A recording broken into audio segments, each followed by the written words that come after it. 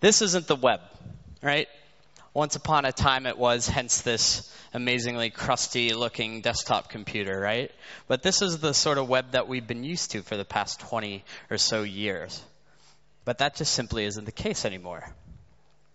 As was just mentioned, right, we have all these different devices, this flood of devices. We have smartphones, we have dumb phones, we have netbooks, we have notebooks, we have tablets, we have e-readers, we have game consoles, we have internet-enabled TVs. A whole lot more. All of a sudden, the concept of the web becomes a whole lot bigger. If you think about it and look at it, a lot more complex, a little more daunting, right?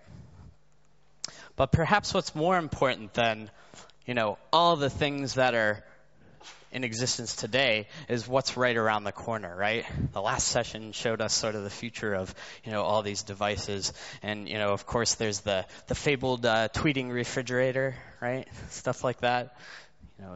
Printers with detachable tablets. Microsoft actually developed some technology that projects a screen over your windshield of your car. Talk about a literal blue screen of death, right? If that fails, it's off a cliff, right?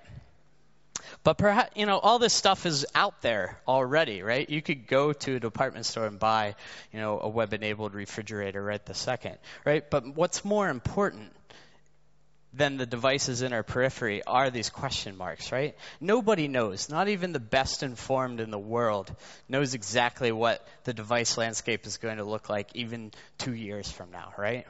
You sort of think you have it figured out. All right, we're pumping out a bunch of black rectangles, and then all of a sudden, bam! Google comes out with Google Glass. And it's like, well, that happened, right? How do we react to that? It's crazy. So it's impossible to say that we could actually create anything that's truly future-proof. And you hear that a lot. Oh, we need to future-proof our site. We need to future-proof our product or service, whatever. But just because it's literally impossible to say that we could create anything that's future-proof, that doesn't mean that there aren't things that we could do today to better prepare us for what's in store. So that's really what being future-friendly is all about, is really acknowledging and embracing the unpredictability of the future, right?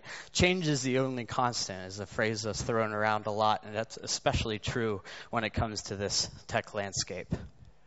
So, in order to sort of change, how we operate, we need to change the way we think and we act. Easily the biggest thing we could do as creators, right? Not just for the web, but in general, is to focus. And this is especially true because people's capacity for bullshit is rapidly diminishing. So what I mean by that, right? This is a website.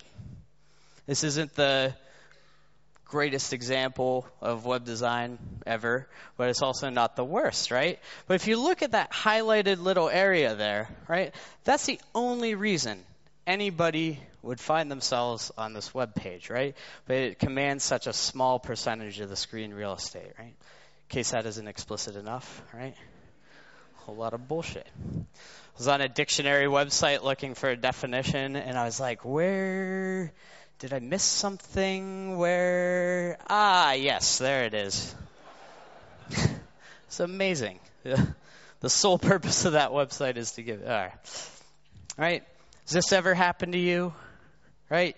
Click a link, get 1 million pop-ups, subscribe to our newsletter, like us on Facebook, sign up for our sales, right?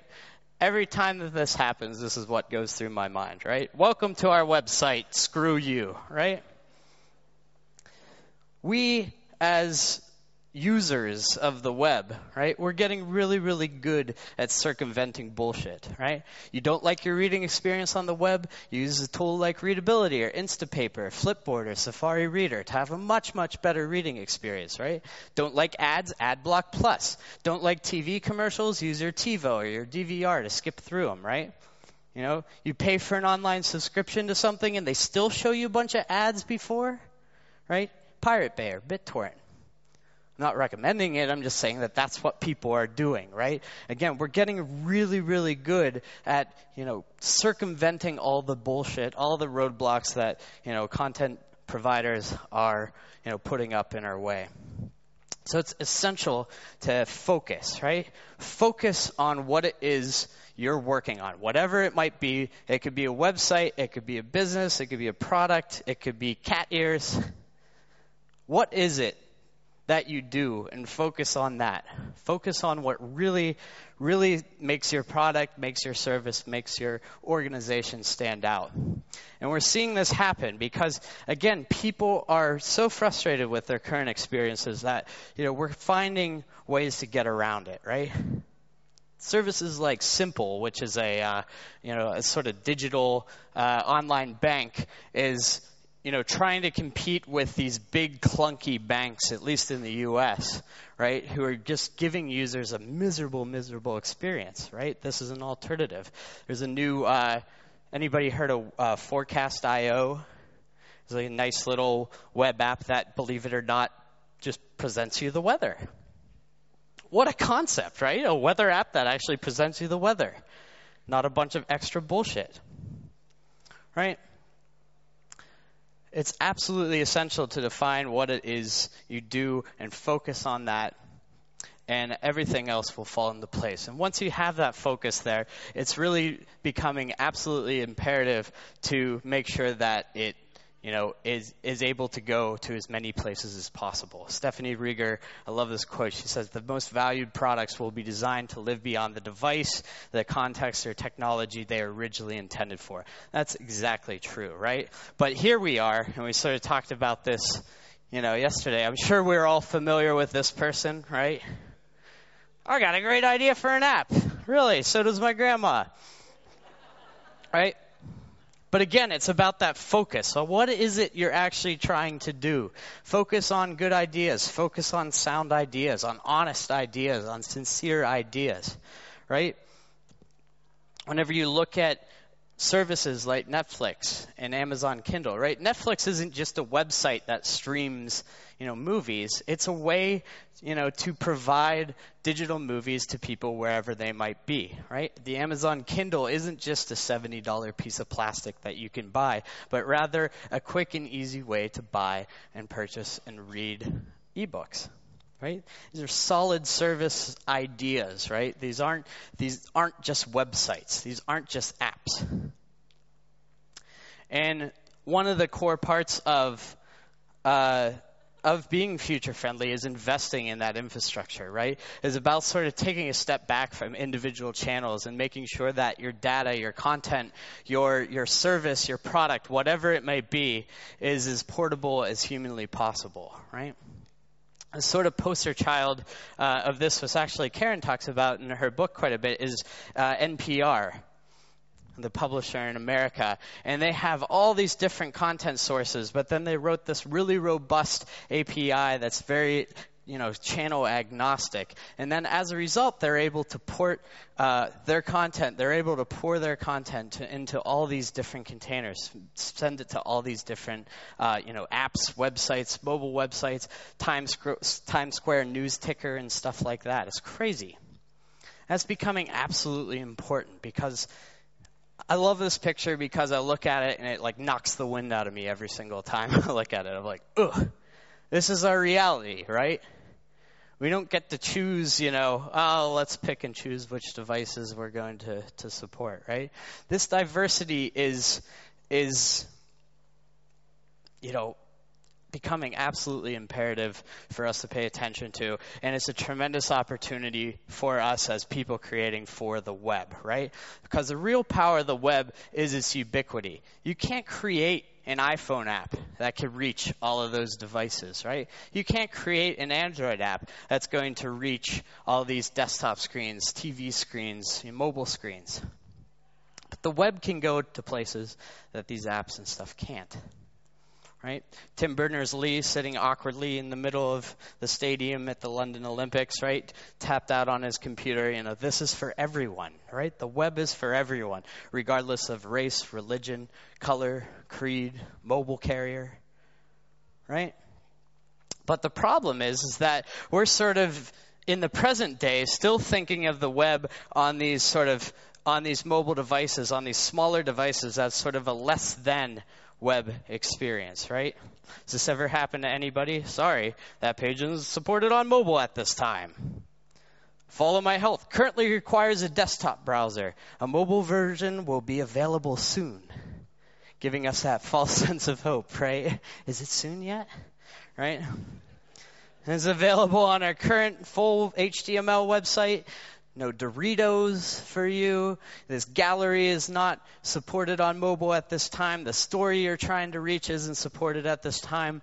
Looks like you're using an unsupported browser, even though you're on a perfectly capable Android device. Pizza Hut.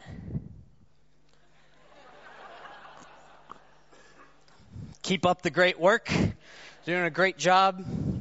Right? Slavery Footprint, which is a really beautiful website about how we're all sort of inadvertently contributing to human trafficking in this day and age, but they have some long-winded excuse about why all that great content isn't available on small screens. This one's great.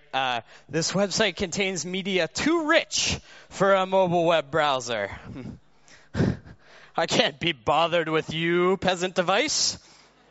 All right? Be gone. There's Google's mobile web initiative page, and it says, alternately, we suggest checking out the site from your tablet if you have one. I don't know what that looks like, but I'm pretty sure it's a tablet. This one still takes the cake. This page has to be ideally opened on your laptop or desktop browser. Once you open this link on your computer, then you will have a QR code to the URL that needs to be opened on your device.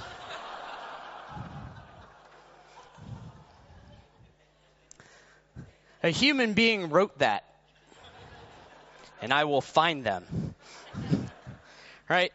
But what we're getting at and what we're seeing more and more of is that mobile users will do anything and everything a desktop user will do. It just has to be there. Right? We just need to provide it in a usable way, right? There's a lot of really sort of highfalutin words and concepts about this, right? The one web principle, this concept of thematic consistency where, things can, look a little different or behave a little different, but as long as the core content's there, that's what's really important. But I find it most effective to just speak in very human terms. Give people what they want, regardless of how they access the web. That's pretty basic. It's pretty hard to accomplish, right? What it requires is achieving what I call content parity, right? Content parity just means giving people what they want, regardless of how they access the web. So a quick example of this. This is an older version of Nike's website, right? So they have this hip website. They're advertising the Nike Pro Combat Hypercool 2.0 product, right? And then you go over to their dedicated iPad site. Yes, that's a dedicated iPad site. And wow, things look a whole lot different. And then whenever you go over to the mobile views, they actually have multiple mobile views. One for the iPhone and one for everything else, which the everything else one is looking quite brilliant right there, right? So they recently did a redesign. And it's not responsive or anything, but if you look at it on a desktop, you look at it on a tablet, and you look at it on a mobile device, you could see that, wow, okay, that content sort of seems similar across the board. And it really begs the question, right? Does content parity trump all? Is it about creating this super catered experience for mobile devices or tablet devices? Or is it just more important to actually give people the content and functionality they're after, right? I like to say, get your content ready to go anywhere, because it's going to go everywhere, right? I love this picture of devices because that articulates that point so clearly, right? And it's also important. It's like, okay, well, so now we have mobiles, we have tablets, and we have desktop. Easy. We got these three little buckets. Jason Grigsby does a lot of thinking around responsive design, and he's saying, it's becoming increasingly impossible to really draw a hard line, between what is a desktop, what is a tablet, what is a mobile device, right? We have so many desktop devices that also have touchscreens. We have tablets that detach from laptops. We have all of these things sort of, it's becoming impossible to sort of create a catered experience across the board. And that's where responsive web design comes in, right? We finally have sort of some tools in our toolkit to create a more sort of agnostic but still optimized experience for all these different devices. it's, again, becoming so increasingly important to do that, right? We have to embrace the sort of general squishiness of the web, right? We can no longer think in terms of just, a desktop context with rigid fixed widths, but rather think of, unique ways of how we could translate our interfaces across all these different devices, right? John Alsop, who was very much the inspiration for Ethan Marcotte, who coined the term responsive web design, has this great quote that talks about how the web is this fluid medium, right? It doesn't have the same constraints as mediums of past, wherever we have these fixed dimensions, right? We have, it's not a piece of paper with edges, with hard edges. So we need to sort of embrace the ebb and flow of this very fluid medium. So that's, how we can sort of translate a single design across a bunch of different screen sizes. It's becoming more important than ever, right? What we also just saw in the last session, if you were here, is that, these devices and these systems, some even without an interface at all, are all starting to communicate with each other. And that's becoming absolutely important in our day and age because, as the last speaker just said, Moore's Law is still very much in effect. We're beginning to put chips in everything. We're being able to, communicate with our surroundings. Right now we have a bunch of smartphones, we have a bunch of tablets, we have a bunch of desktops, all sitting in this room, but they're all sort of not aware of each other, right?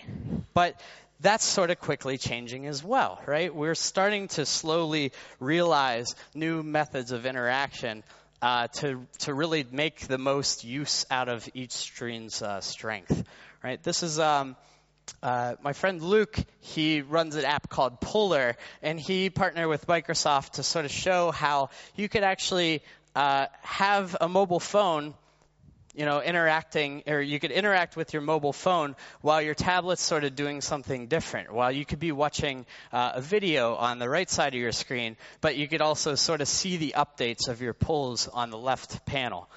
So these are all ways that the webs can sort of, work across different devices to create entirely new experiences. And again, that's becoming really, really important. Right now, we're seeing a lot of this in the sort of native world, right? You see the Apple ecosystem, right?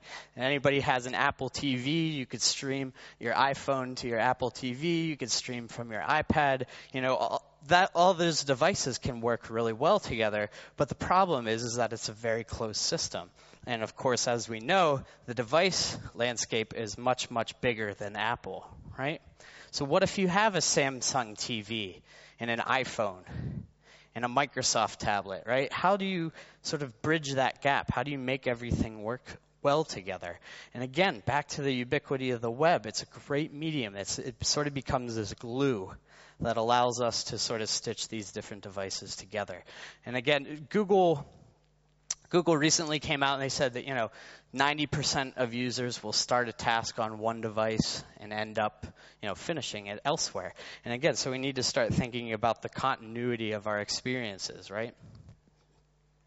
What we're really getting at is that we don't know what's going to be underneath Christmas trees 2 years from now, right? But that's what we need to be designing for today, because there's a damn good chance that those things are going to have access to the web. If you think about it, even things that you made in the last year or two are being interacted with on devices that didn't exist when you made them. And that's just a crazy concept, and that's not going away. And probably the best thing that we could do whenever it comes to being more future-friendly is to be more present-friendly, right? Be more aware of the devices that are out there today. Do a better job at trying to support more and more, operating systems, browsers, you name it. Just get your content in front of more people. I like to say that today's boot camp today's landscape is boot camp for tomorrow's insanity, because this isn't going to slow down. This isn't going to get very much easier, right? So it's important to say that this stuff is legitimately hard, but it's absolutely necessary, right? We have to continue to move forward, right? We're in too young of an industry, and the web's only 20 years old. That's like We're in like 0.00001 second after the Big Bang right now. There's so much opportunity. There's so much to learn, and there's so much we can do to evolve our skill set. I really love this quote from Benjamin Franklin, right? When you're finished changing, you're finished. And I think that that's especially true with what we do. I also think that it's really important to keep an open mind, right?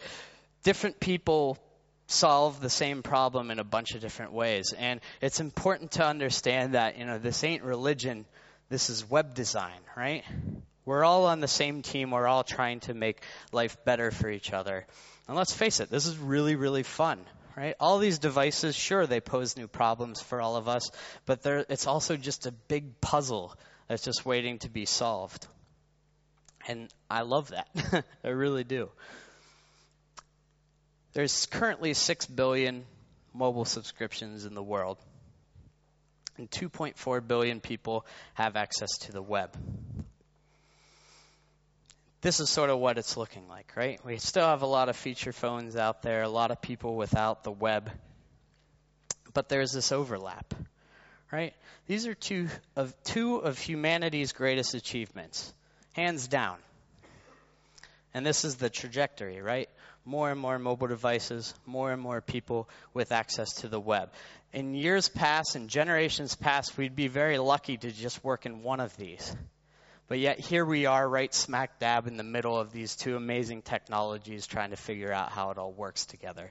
I can't think of better problems to have than to think of what the web is, where it can go, who it can reach, how it gets used, and why it matters so much. So, thank you.